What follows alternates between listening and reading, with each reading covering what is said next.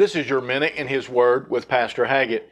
In Psalms 103 and in verse 1 and 2, the Bible says, "Bless the Lord, O my soul, and all that is within me. Bless His holy name. Bless the Lord, O my soul, and forget not all His benefits." So often we forget the blessings and the benefits which the Lord gives unto us, and we often take those blessings and benefits that He's given us for granted.